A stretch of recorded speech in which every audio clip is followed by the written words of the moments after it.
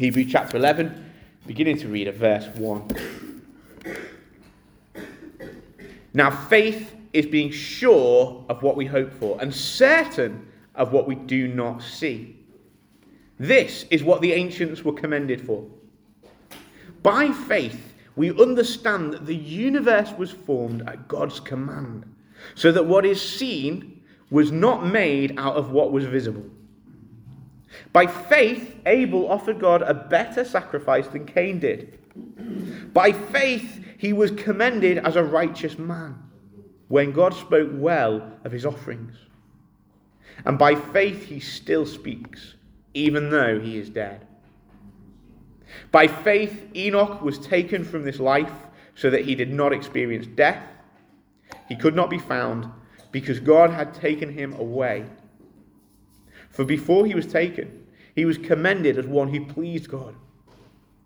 And without faith, it is impossible to please God, because anyone who comes to him must believe that he exists and that he rewards those who earnestly seek him.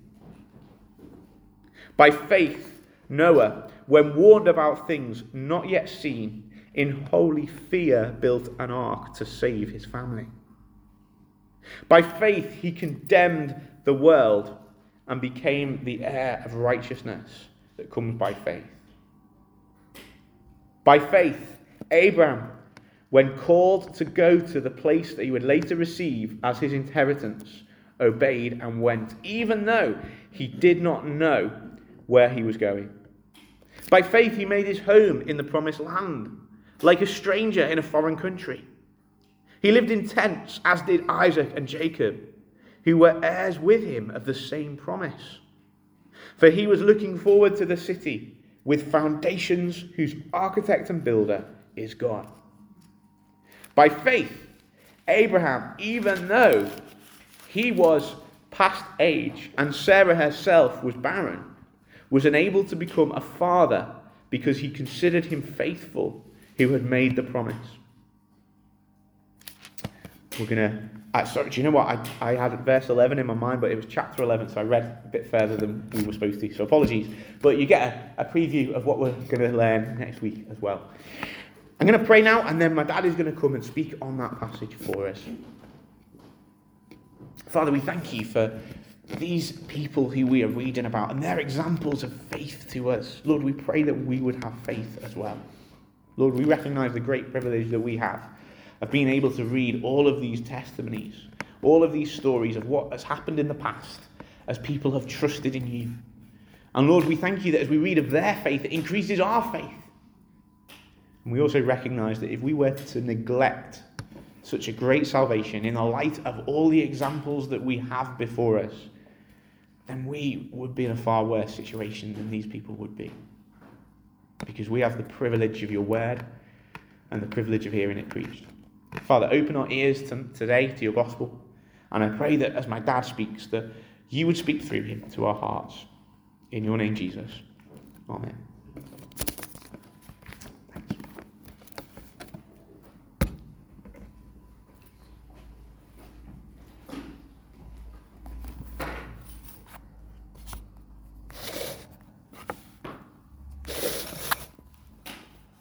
Well, good morning, and excuse me. We had a prayer meeting, as we do just before this service, and in that prayer meeting, amongst other things, we were reminded of the fact that we live in a world that we enjoy God's blessings, the things that he gives us, and we're only too eager and keen to do that. We enjoy the sunshine, as everybody else will today who's here in this area. And we also reminded ourselves that there's a lot of suffering, a lot of hurt in the world. And we're reminded that we live in a world that mostly hears the message of Jesus, but rejects that good news that there is for each and every one of us. So keep your Bibles open at Hebrews 11. But before we look at that, I just want to read to you a passage from 1 Thessalonians 4. It's Paul speaking to the church at Thessalonica. And these people were living in the early days of the church, and they knew that Jesus would return and that they would go to be with him. But people started to die, and they worried about those people, what will happen to them if they missed the Lord's return? And obviously they hadn't. So Paul reassures them. Now just listen to these words, and then you will see the relevance to them as we look at our passage in Hebrews this morning. Well, first of all, these few words from Paul to the church at Thessalonica. Brothers and sisters, we do not want you to be uninformed about those who sleep in death, so that you do not grieve like the rest of mankind, who have no hope. For we believe that Jesus died and rose again, and so we believe that God will bring with Jesus those who have fallen asleep in him. According to the Lord's word, we tell you that we who are still alive, who are left until the coming of the Lord, will certainly not precede those who have fallen asleep. For the Lord himself will come down from heaven with a loud command, with the voice of the archangel, and with the trumpet call of God, and the dead in Christ will rise first. After that, we are still alive. We who are still alive and are left will be caught up together with them in the clouds to meet the Lord in the air. And so we will be with the Lord forever. Therefore, encourage each other with these words. So they're words of encouragement to the church at Thessalonica, but also to us this morning. These are words that the Apostle Paul spoke. Words of reassurance. Words that this morning can reassure us who are still living in a world that by and large rejects Jesus. So Hebrews 11. And we're going to just look this morning at verse 5 and 6. It's about Enoch. Verse 5, by faith Enoch was taken from life, so that he did not experience death. He could not be found because God had taken him away. For before he was taken, he was commended as one who pleased God. When Enoch was taken, we read those words, he could not be found. That tells us that people knew he'd gone. And people would have looked for him and wouldn't be able to find him. And I believe that they would have known that God had taken him. And also those words that he was commended as one who pleased God. They would have known that he pleased God. Enoch, do you know Enoch? Yeah, he's the one who is always trusting God. They would have known about that. And he's the one who keeps telling us that we should trust in God as well. And then he was gone. And they couldn't find him. And verse 6. And without faith it's impossible to please God, because anyone who comes to him must believe that he exists and that he rewards those who earnestly seek him. Now for Enoch, that reward was that he was taken to be with God. That was the real reward. Now, when you come to Scripture, there's not much detail about Enoch. It is probably one of those characters that we pass over. You know, sometimes you might feel like that. I'm not really important. Nobody ever says much about me, and but God cares and God knows, and every one of us is important to God, and Enoch was important. And what we read about Enoch really is about his genealogy. His line of descendants and those who came after him. Those bits of the Bible that you get to and you skip, and son God begat so-and-so, and he begat so-and-so, and he begat so-and-so. Oh, let's go through that. Let's skip that, and let's carry on with the rest of what's in the Bible. No, they're there for a purpose, they're there for a reason, and it is important. So, I'm going to take you to Genesis 5. I'm going to read just a few verses, 18 through to 24, and this is what we read. And I'll just apologise for the mispronunciation of these words, but bear with me. When Jared had lived 162 years, he became the father of Enoch. After he became the father of Enoch, Jared lived 800 years and had other sons and daughters. Altogether, Jared lived a total of 962 years, and then he died. When Enoch had lived 65 years, he became the father of Methuselah. After he became the father of Methuselah, Enoch walked faithfully with God 300 years. And he had other sons and daughters altogether. Enoch lived a total of 365 years. Enoch walked faithfully with God. Then he was no more, because God took him away. Now, here's an important point. I said genealogies are important, they're there for a reason. You go to 1 Chronicles and you read confirmation of that in Chronicles chapter 1, verse 1 to 4. And in that passage, that tells us that Enoch was born the 7th after Adam. Okay? Hang on to that. Keep that in mind. Adam, Seth, Enosh, Kenan, Machalel, Jared, Enoch, Methuselah, Lamech, Noah, remember that, the sons of Noah, Shem, Ham, and Japheth. Now, why do I say to you that these passages of the genealogies of Enoch are important? This is why. Because they tell us about the time that Enoch lived. That special time in history when Enoch lived. All those long ages, long liberty, there's a reason for that.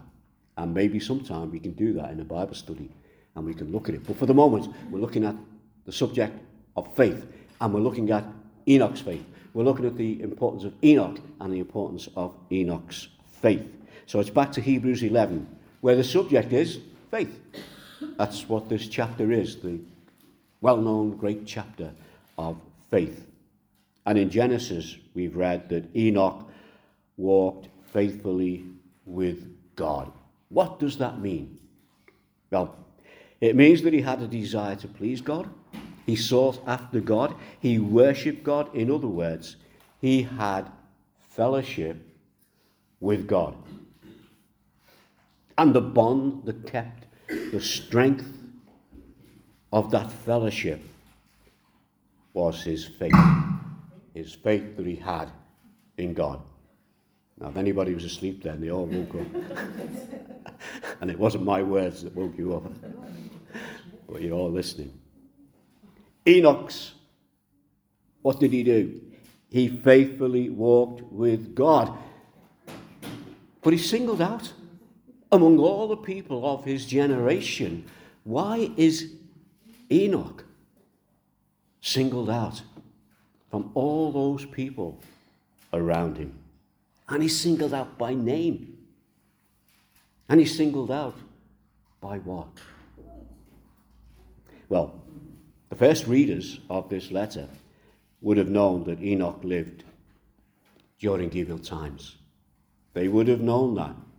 You see, the book of Hebrews was written to Jewish people who had become Christians. And they knew their history. They knew about the days that Enoch lived, and they knew that they were evil times because most people were abandoning their faith, moving further away from God to the point where Scripture will tell us that during the lifetime of Enoch, the actions of most people were offending God, and the result being that God would rail his anger against them and against this situation. This evil time, evil times, they grow, don't they? It's a step-by-step start to move away from God and God's ways. Still use his name and still say, well, it's okay to do this because God doesn't mind. And then we go a little bit further away, and then God's word falls away completely, and it's all, we'll do it this way because this is how we want to do it. And things go bad to where we can see that happening here in our own country today. And the Lord sees this. And evil times that were there in the days of Enoch were steadily worsening until they came to the days of Noah. And Noah wasn't that far down the line from Enoch. Adam, the seventh from Adam. Enoch, and a little bit further down, Noah. To the point where in Genesis 5, this is what God said about those days. The Lord saw how great the wickedness of the human race had become on the earth, and that every inclination of the thoughts of the human heart was only evil all the time. You see where that had got to by the time of the days of Noah? They are powerful words. Every indication of the thoughts of the human heart. There's no room left for God. No room left for his ways and his word. It was only evil all the time. And Enoch, during those times, was commended as one who pleased God. Commended to who? The people of his day. It's here for us. But it's not just for us. It's just important as being important to us. It was important to the people in the days of Enoch. They knew he was the one who walked with God because God commended him, and they saw that, and they saw it in his life. They saw how he lived. They listened to what he said. They watched how he walked, and he walked a faithful walk with God. And you know what? I bet he was ridiculed. I bet he was criticized for it. I bet people said, oh, there's that Bible basher. You know what I mean? He's one of them. You don't want to be like him. But God commended him. Commended him for what? Because he was a good man. Because he did a lot. And no. Commended him because of his faith. The trust that he had in God in those difficult, evil times. He stood strong. There must have been times when he maybe thought, oh, why is all this happening to me? This world is getting worse. Wasn't like that when I was a kid. I say that now. How many of you say that? I do. Yeah. We didn't have to lock the door. If my mum left the washing on the line and we weren't in and it rained, a neighbour would come in the house, go into the back garden, take the washing off the line, fold it up, sometimes iron it, and maybe put it back in our house. Yeah. How good is that? Enoch is faith in bad times. And then the verse I keep saying as I'm going through this passage is my favourite verse in the passage, and also I think the central verse of the passage, verse 6. And without faith, it's impossible to please God. Why? Because anyone who comes to him must believe. How can you please somebody that you don't believe is there or you don't believe in? You must believe that he exists, but that's not enough. It goes on. And that he rewards those who earnestly seek him. What was the reward that Enoch got? God took him. What was the reward that Abel got? He got murdered. He was a martyr. But he went to be with the Lord. That's the reward. Not the big car or the big house. Nice to have them, yeah. But it's by faith that you please God. So what was the result of Enoch's faith? Hebrews 5 verse 11. By faith, Enoch was taken from this life so that he did not experience death. You surprised at that? You're surprised when you read those words. That God took Enoch and Enoch didn't experience death. You know, we shouldn't be surprised. How can we be surprised at the God of creation, who has the power to do that, who has the will to do that, who had the desire to do that, and who did it? So why should we be surprised? But you know, we do have the right to maybe ask the question, why Enoch? Well, because of his faith. But why take him? There's the question. The first thing we must get a hold of when we think about this, when we try to understand why God took him, we must know that Enoch was not just any man. He was a righteous man, not just in the eyes of his generation, but in the eyes of God, because God made him righteous because of the faith that Enoch had in God. Enoch was a man who walked faithfully with God, not just because he was hoping to earn a favor from God, but because he recognized who God was. He recognized that God was his God. He recognized the power that God had. And this was in a time when most people were rebelling against God. So Enoch, get this, was an example to the people of his day. An example of what? An example of how to live as one who trusted in God. He was also a witness to them of God's love, God's provision, God's power, and God's promise that he would be rewarded. What reward? The reward would be that God would take him. And he was also a warning to them of God's coming judgment. Do you realize that witness is still relevant today? A witness to God's saving grace, God's saving power, God's judgment, and the truth that one day, if you trust in Jesus, then he will take you to be with him in glory.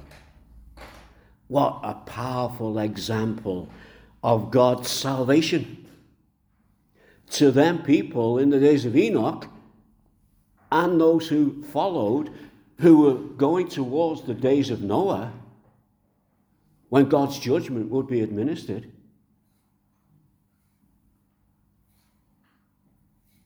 What a great example of God's salvation.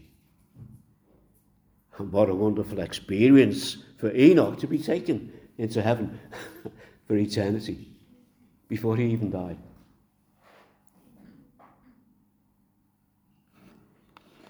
You know, that passage we read at the beginning, Thessalonians, people were concerned about, what will happen when the Lord comes, if those who die, well, they still trusted, and by faith they will be with the Lord in glory. And Enoch is an example of that. But let's move on. Stay in the New Testament now. We've been in Genesis. You can't separate the Old and the New Testament. They're interlocked like that. So we've been in Genesis. We're in Hebrews. And I want us to go into the book of Jude. Jude is a very small book. It only has one chapter. It's just the one chapter in the book of Jude. And Jude in verse 1 says this: Jude, a servant of Jesus Christ and a brother of James, to those who have been called, who are loved in God the Father and kept for Jesus Christ. In that introduction, we have the writer and the recipients. Jude, a servant of Jesus Christ, to those who love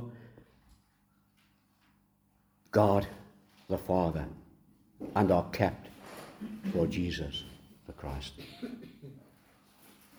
Jude goes on to warn the church that he's writing to about people who will come among them, corrupt the gospel with the aim of weakening their faith in Jesus.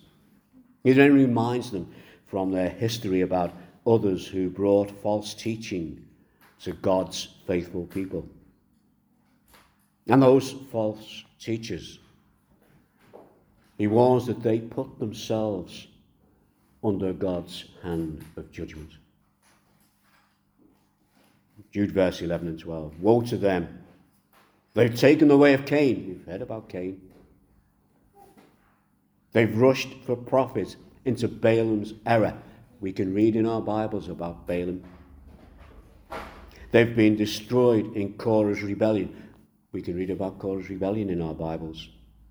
And Jude says, the shepherds who feed only themselves, they are clouds without rain. They were false teachers, but they were shepherds who were leading people away from God, and what they had to offer was just meaningless. As meaningless as a cloud without rain. In verse 14 to 16, and this is the bit, Jude presents Enoch as being an example to the people in his day and an example to the people in our day. Enoch, this is what Jude says. The seven from Adam prophesied about them. That's these false teachers. These people who are moving away from God, and their desire is to take others with them.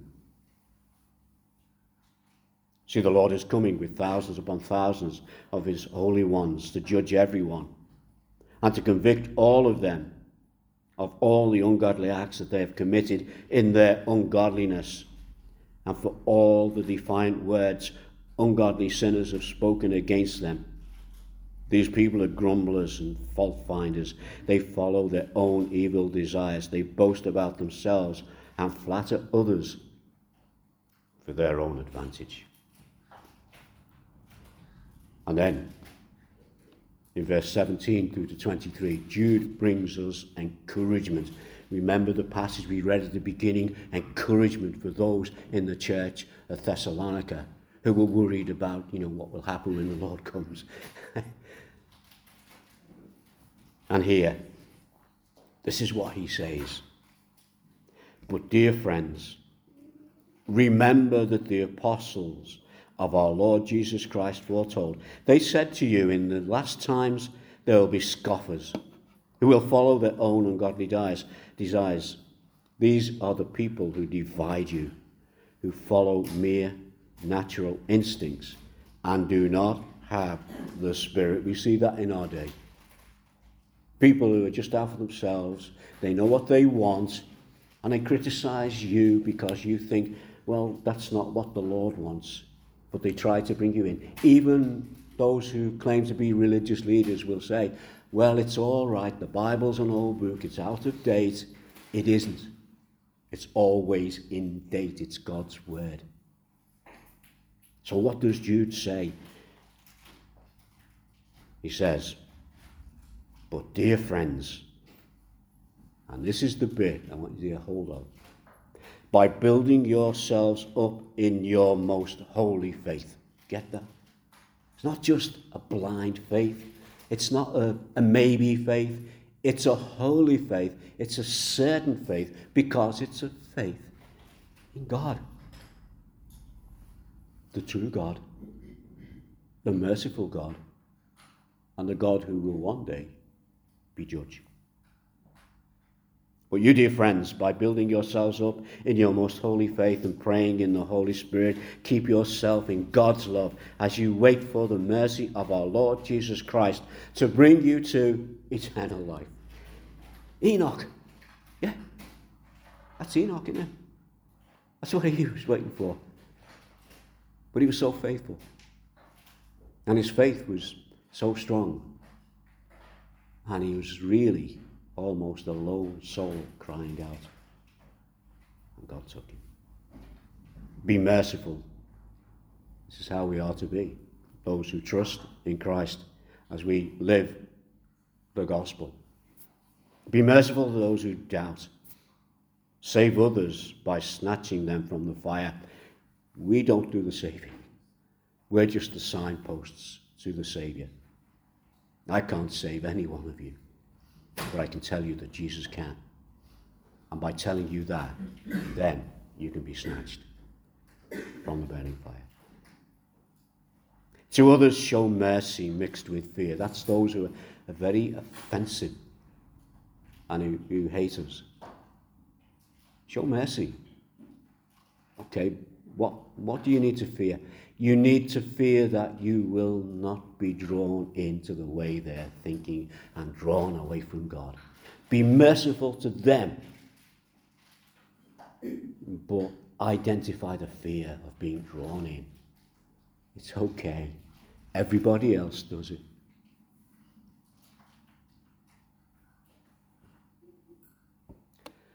Show mercy mixed with fear, hating even the clothing stained by corrupted flesh. That's hating the evil way of life. Show mercy, but don't be drawn in. Reminded of that verse from Romans 6:23. For the wages of sin is death, but the gift of God is eternal life. That's the message. And Jude finishes. Jude finishes with some very famous words that will be spoken in many churches today. And people will say them and probably don't realize that they're from the book of Jude. And will probably just say them out of some kind of habit.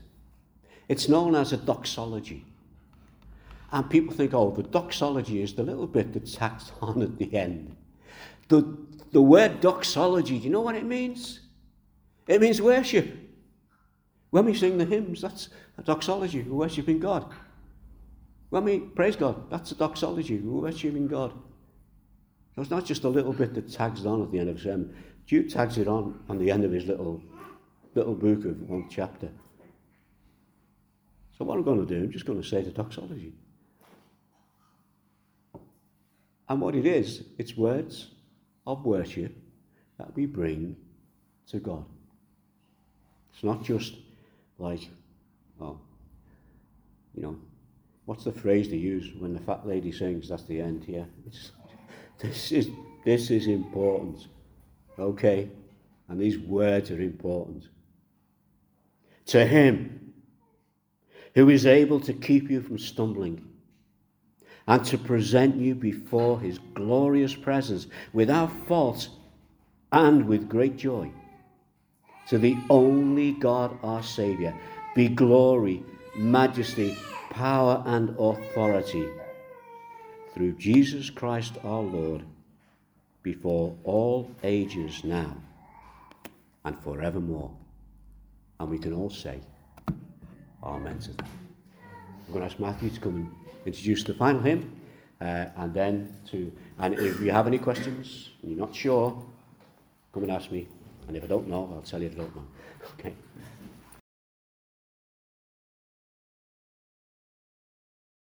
God, we want to be nearer to you. We recognise that we do not deserve to come into your presence. We recognise that in our own right and in our own standing we deserve your condemnation rather than your mercy and your friendship. And yet we thank you that our confidence is not in ourselves but in you. And so again we say, without superstition, we pray to you who is able to keep us from falling and to present us before the Father in glorious presence, without fault and with great joy. To the only God, our Saviour, we ask to you, be glory, majesty, power and authority through Jesus Christ our Lord, before all ages, now and forevermore. Amen.